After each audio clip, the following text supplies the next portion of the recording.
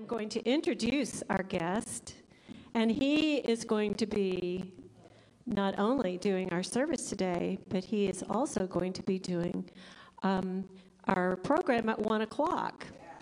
And I'm going to read it so that I don't all over it.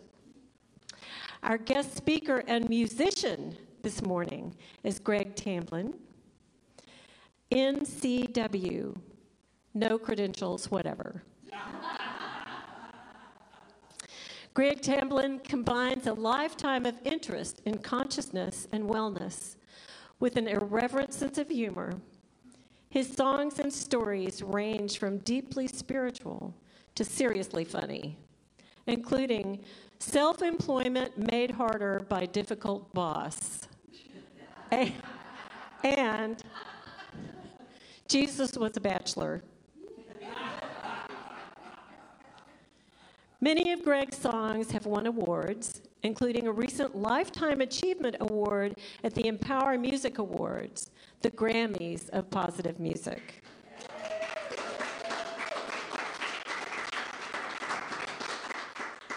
We'll get to hear some of these award-winning songs in his talk and also later in his comedy concert. So the funniest thing is not going to just be that Bill's going to eat cheese. So Greg performs internationally for a wide variety of groups interested in wellness. He has written and recorded 7 CDs, plus a book of true stories that open the heart and tickle the funny bone. He is also the creator of the popular joke game Milk Snort, which I believe I am purchasing for my friends for Christmas, just seeing the box, seeing the book. This is a game that lets everyone experience the joy of telling really funny jokes. They are all available here today on the table that is in this little foyer by the social hall. Greg's ongoing mission in life is saving the world from whiny victim love songs, which I sing quite often. And here he is, Greg Tamblyn. Greg is going to lead us in prayer, and then you got the stage. Hi, everybody. Thank you so much, Kay. So, let's just take a nice big breath and maybe close our eyes if that feels good. And give thanks for the joy and the wonder and the blessings of our existence, the miracle of existence, the fact that we're here. We thank you, God, for this gift of life. We ask that as we go through our day-to-day, we do your work and not our work, that we fill ourselves with as much good stuff as possible, and we give that away to everyone we meet. We ask for peace in parts of the world where there is no peace. We ask for peace. We pray for peace and comfort for the afflicted. And once again, thank you for this beautiful, beautiful day. Amen. So it's so good to be here after 2 years of Zooming into people's churches and meetings. It's so fun to actually be out in the world again. So I want to thank everybody for making me feel welcome. Perry back there on sound, and of course Kay and Kent and Jordan, and especially Jay Stevenson for hosting me and driving me all around Texas. Thank you, Jay. And of course, Melinda, my dear, dear longtime friend Melinda, for inviting me to come be with you all. So I'm really, really happy about it all.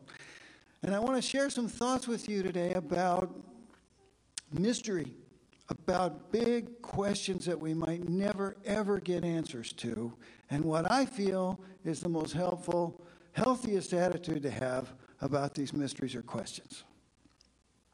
So, I like to joke about this NCW degree, no credentials whatsoever. Anybody else have that one? Yeah, some of us. But the truth is, I actually escaped from college with a real degree, a BS. In a BS, that's true, in geology. Yeah, wanted to be a rock star.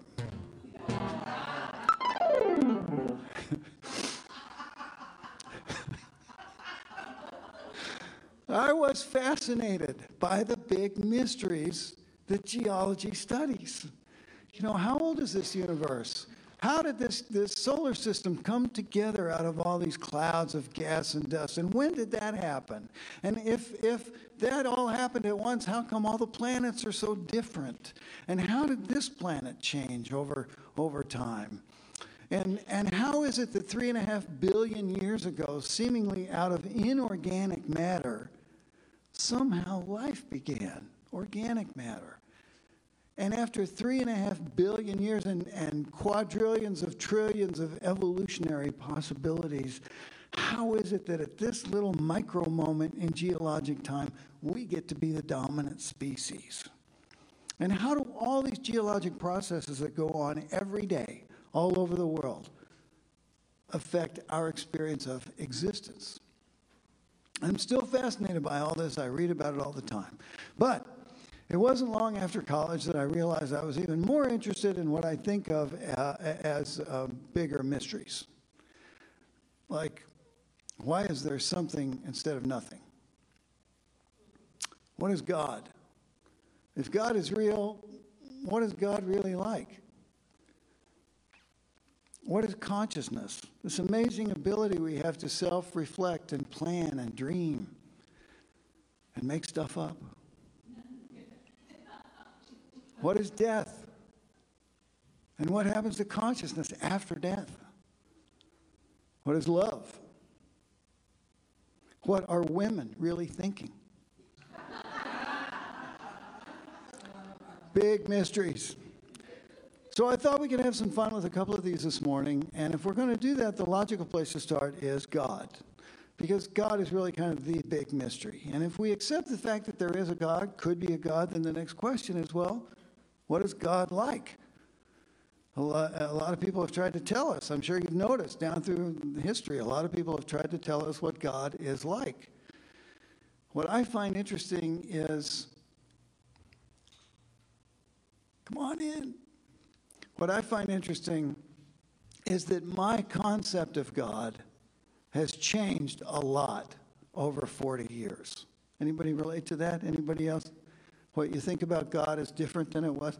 Almost everybody, which is funny to me because I don't think God's changed much in 40 years. So that seemed like a good idea for a song. Now, you know that I'm a science guy, and every once in a while I try to get some science into the songs, sneak it in there. So in the last part of this song, we're going to bring in some physics. Now, I had trouble in college with physics because when I signed up, I thought it said psychics. Wasn't what I expected. There's a new theory in physics you've heard of. It's called string theory. You've probably heard that term. So when we get to the part of this song that is about strings, you'll know it's physics. So this song is called A Brief History of God, or G-string theory.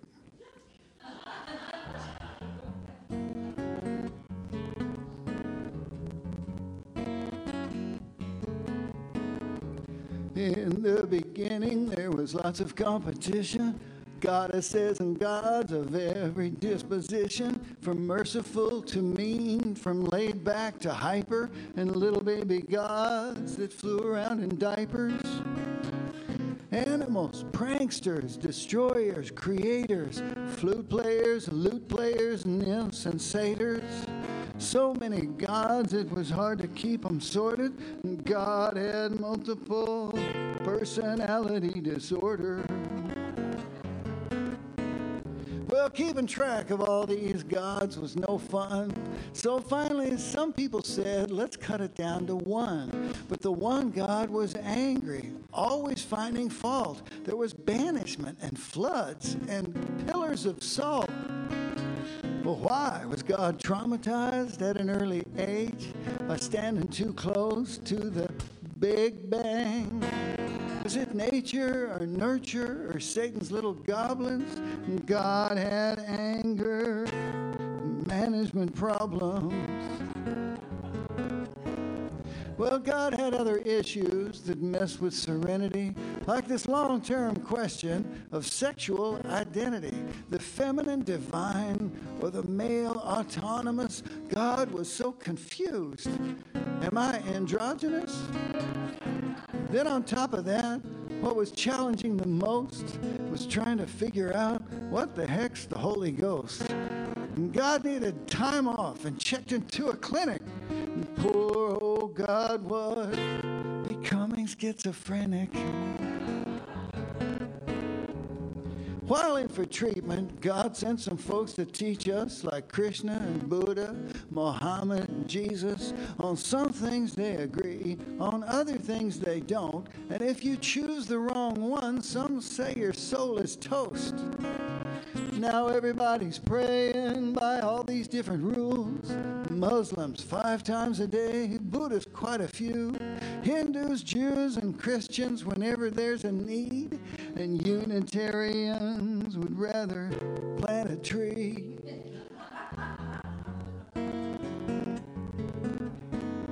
Well, God's come a long way from that early dysfunction, and now science has brought us to this beautiful junction. The key to the theory is that every single thing is made up entirely of vibrating strings.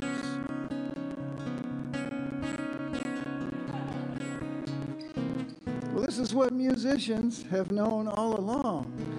The universe is really one big song.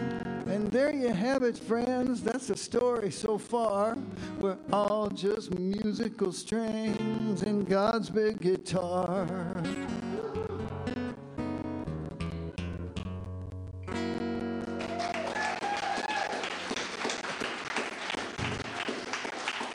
Thank you. All right, thanks. It's a happy thought, isn't it? We're always vibrating. We never stop. We're always vibrating. So the trick is to stay in tune. Relationships are a lot about staying in tune with each other. Well, a lot of people have told us that God is love. And we like that answer. We like that answer. What feels better than love? What's more comforting than love? Again, as an observer, it's interesting to me because of the word love. We have this one word love for such a wide range of emotional experiences. You know how the Eskimos, they say the Eskimos have 50-something words for snow, different kinds of snow. We have this one word, love, for all these different kinds of things like we have divine love, earthly love, motherly love, brotherly love, unconditional love, unrequited love, physical love, mystical love, faded love, jaded love, puppy love, love of chocolate chip cookies. And really, the biggest of all, probably, in terms of mystery, is romantic love. You know, I confess it's still puzzling to me, romantic love. Why is it that we have so much chemistry and compassion with one person?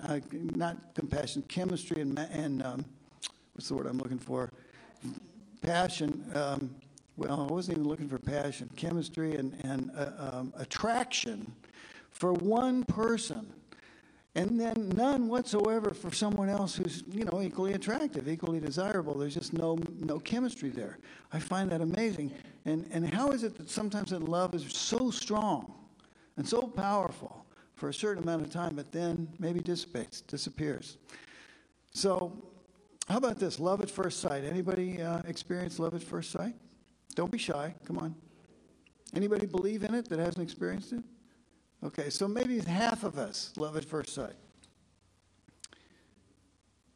Well, it's happened to me a lot. Usually goes something like this.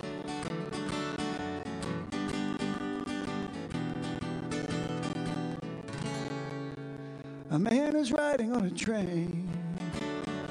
He's heading south, it starts to rain. He sings a soft and sad refrain. Thinks he'll never love again. On the other track, a train is heading north through the rain. A woman looks out her window pane. Her life has been a lonely game. The two trains pass, they're moving fast. Faces flicker past. For half a beat, their two eyes meet. And instantly they both can see that they were meant to be. Yes, it happened just like that. It hit them like a thunderclap. Somehow they had seen the answer to their dreams, passing on the other track. So at the next stop he gets off. A love like that must not be lost.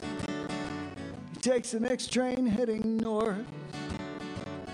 Does not know she's done the same. So they pass again. For half a beat, their two eyes meet. And instantly they both can see they were not meant to be. Well, she knew someday it would have to end. She wonders if they'll still be friends. All the plans he made all begin to fade as she disappears around the bend. He will never be the same. Deep in his heart she will remain. He looks out through the falling rain. He thinks he'll never love again. I think he's gonna love again. And again and again and again and again.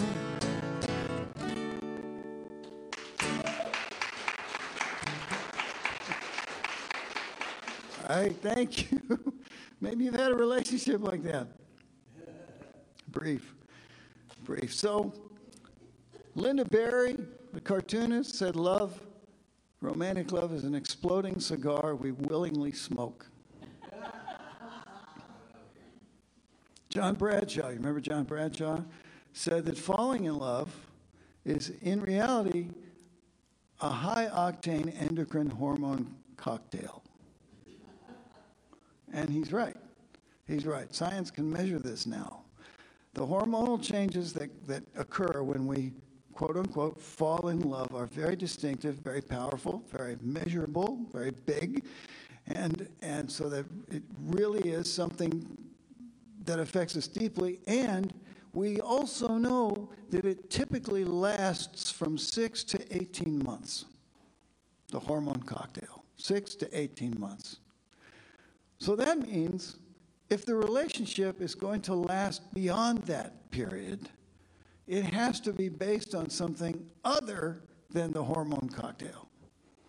Something deeper, more profound, maybe even sacred.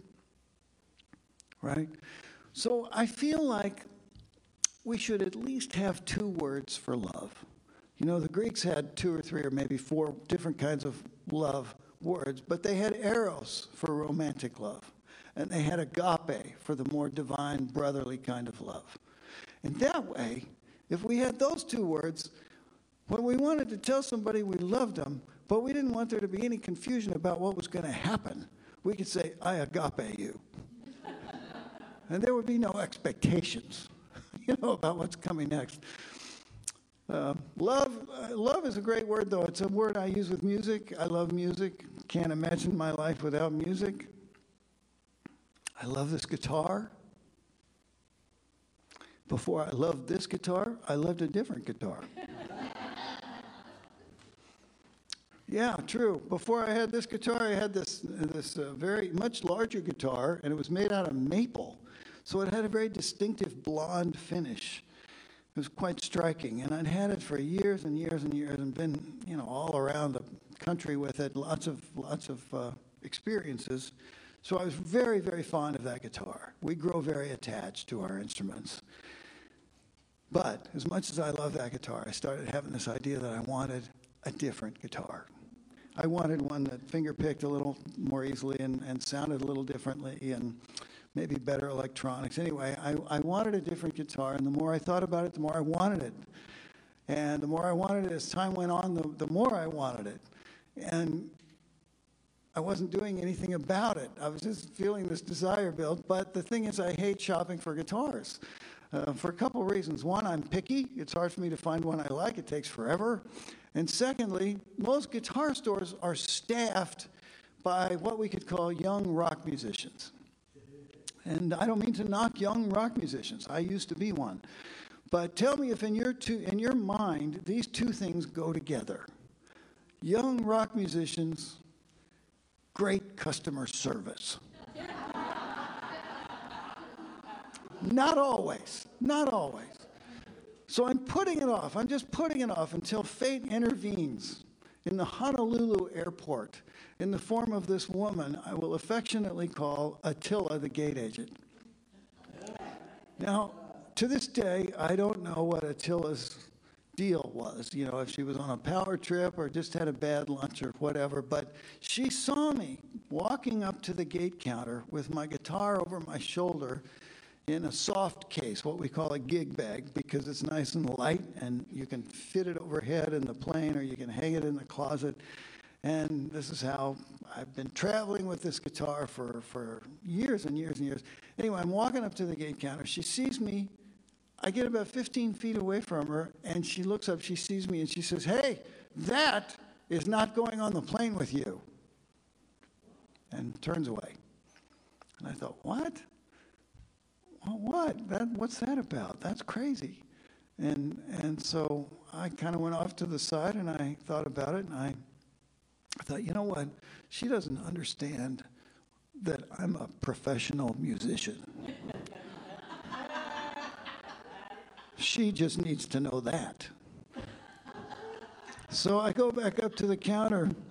I give her a big smile. I said, "Hey, you know what? I'm a professional musician. I have an expensive guitar here, and I got to get to San Francisco for this concert." And she interrupts me, and she says, No, I don't think you heard me. That is not going on the plane with you. And she walks off. So now I'm concerned because, I got to get the guitar on the plane. And I think about it, and I decide she's got to be worried about the load. So I go back up. I give her a big smile. I said, "Hey, what? You're probably worried about the load. How about this? How about we'll let everybody get on the plane. I'll get on last. We'll see if there's room." Because I knew there'd be room. It was one of those giant planes. She looks at me and she says, "I've already told you twice. That is not going on the plane with you. So you have to decide what you're going to do. Now stop bothering me and, figure it out." And she walks off. So now I'm worried. The plane is boarding. I have to get the guitar on the plane. So I just resort to begging. I go up to her and I just start pleading. I said, "Come on, can we talk to a flight attendant? Could we just see? Can we just give it a shot? There's got to be a way. Can we just try?" Stone-faced, ice cold, she says, "You have two choices.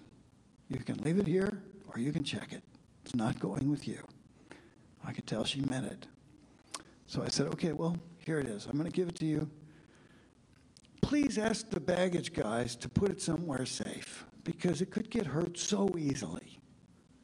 Off she goes without a word, and I get on the plane. It turns out I'm sitting in the bulkhead seat, the front row of coach. And across from me is the jump seat where the flight attendant sits during takeoff. So there's a flight attendant sitting there. We're taking a long time to taxi, so she and I start talking. And I end up telling her the whole story of Attila. And to her credit, she listens to the whole thing, and she's appalled. She can't believe it. So when I finish, she says, "You know what? I just have to apologize for our airline. This is wrong. This should never have happened. We're not all like this. And plus, we try to accommodate musical instruments. We know how expensive they are and how important they are to you. And really, there's plenty of room on the plane. The closets are empty. There's no way this should have happened. It doesn't normally happen. Please accept my apology for our airline and don't hold it against us." And then she got up to go to work. And I felt better. And I thought that was the end of it. But I guess she told all the other flight attendants because when it was my turn to get off the plane in San Francisco, all 7 of them were lined up there by the door. And I'm walking by them And they said, wait, here's your guitar. They brought it up. And I said, wow, great. That's so nice. And then I thought, wait a minute. And we unzipped it and splinters. It was just shattered. It was like the baggage guys thought they were Pete Townsend at the end of a Who concert, just smashing everything. So I felt bad. They felt bad. 3 of them walked me down to baggage service, and they said, look, here's what happened. Here's our employee names and numbers and phone numbers, and we think this guy got a bad deal, and you need to make it right, and we'll vouch for him. And then they left because it was midnight, and they had to go to work the next day. So here I am in the bowels of the San Francisco airport. It's midnight. There's nobody around anywhere except this girl across the counter who looks about 12. And she looks up at me with a sweet face, and she says, I can't help you. I'm only 18. I work here, but I don't really have any authority. If you want to come back at 9 tomorrow morning, the manager will be here, and you can talk to her. But I got to tell you, we have a company policy. It's very firm. We never, ever compensate for musical instruments. We don't do it. You need to know that if you decide to come back. We just don't do it. I could tell there was no point in extending that conversation. So I went to where I was spending the night. And you know when you're really upset, how it can be hard to sleep? And my feelings for Attila were not something I could share with you outside of maybe group therapy. And I couldn't sleep. I was so upset. I got up in the morning exhausted from all that anger, from not sleeping. I'm driving out to the airport. I felt horrible. I just felt awful. And finally, I just started praying. I just said, God, you know what? I hate feeling like this. Please just help me be calm, and I'll let everything else go. Whatever happens is fine. I'm letting it go. If you can just please help me be calm. And it worked. By the time I got to the airport, I was calm. I went in. The manager was there. We sat down. I told her the whole story. I had everybody's names and numbers. She listened to the whole thing, and then she shook her head and just said, wait a minute, and left. And finally, she came back with this other manager, this higher manager, and they both sat down, these 2 ladies, and they looked at me and they said, well, we have a company policy, and we don't compensate for musical instruments. And I said, I know, I heard that. And they said, well, we've talked about it. We think we need to buy you a new guitar. I said, really? And they said, yeah, just find one you like, we'll pay for it. So I got out of there before they could say anything else, and I asked my musician friends in San Francisco, I said, where do I get a new guitar? And they said, really, there's only one place. There's really only one great place, and that's the Haight-Ashbury Music Center. You really need to go there. I said, great. So off I go to Haight-Ashbury. Now, I don't know if any of you have been there lately, but I'm from Kansas. And Haight-Ashbury is like this little corner of the Twilight Zone. You see the past and the present and the future all there together, mixed up. It's on the sidewalk. It's every kind of personal preference you can imagine is right there on the sidewalk.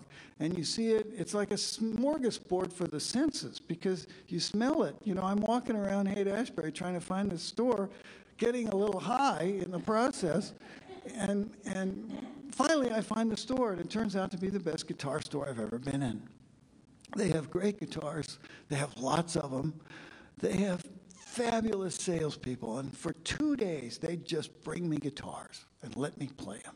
Tell me a little bit about them, any questions I have. And then they just leave me alone. They let me play these guitars. And after a day and a half, they brought me this one. And as soon as I picked it up, I could tell, boy, this is different. This feels great, fits my hands. Good acoustic sound. It's got great electronics. I played it the rest of the day. They let me take it out of the store that night and do a concert with it. And that's when I knew this was my new guitar. Well, I love this guitar. I love it so much that I haven't missed the old one for 10 seconds. It's a way better guitar. It's more fun to play. It's easier to play. It sounds better. It's $600 more expensive than my old guitar, totally paid for by the airline. And the thing is, I owe it all to Attila, the gate agent.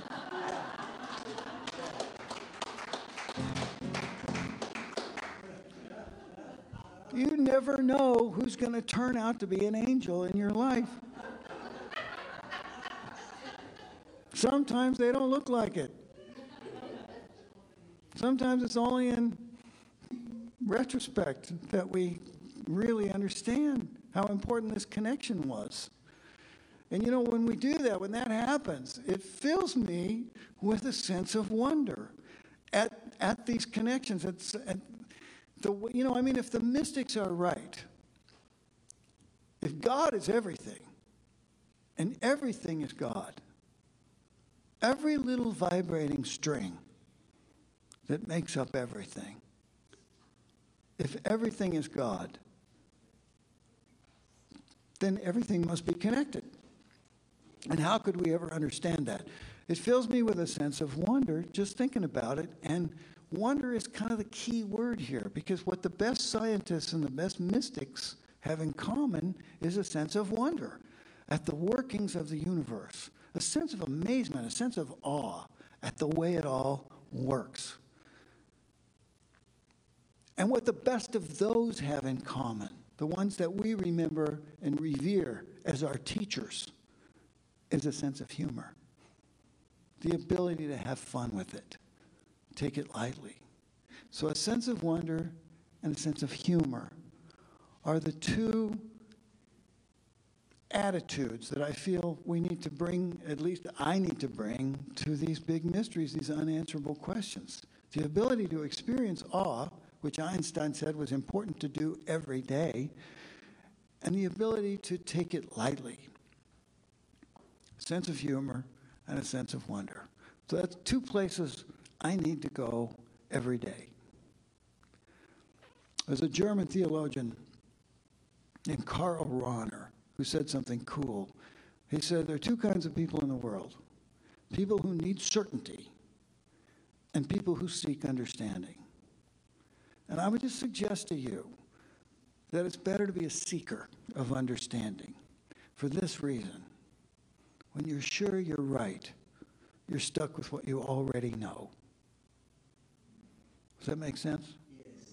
When you're sure you're right, you're stuck. Learning stops. Okay, so I think that's all the mysteries we have time for this morning.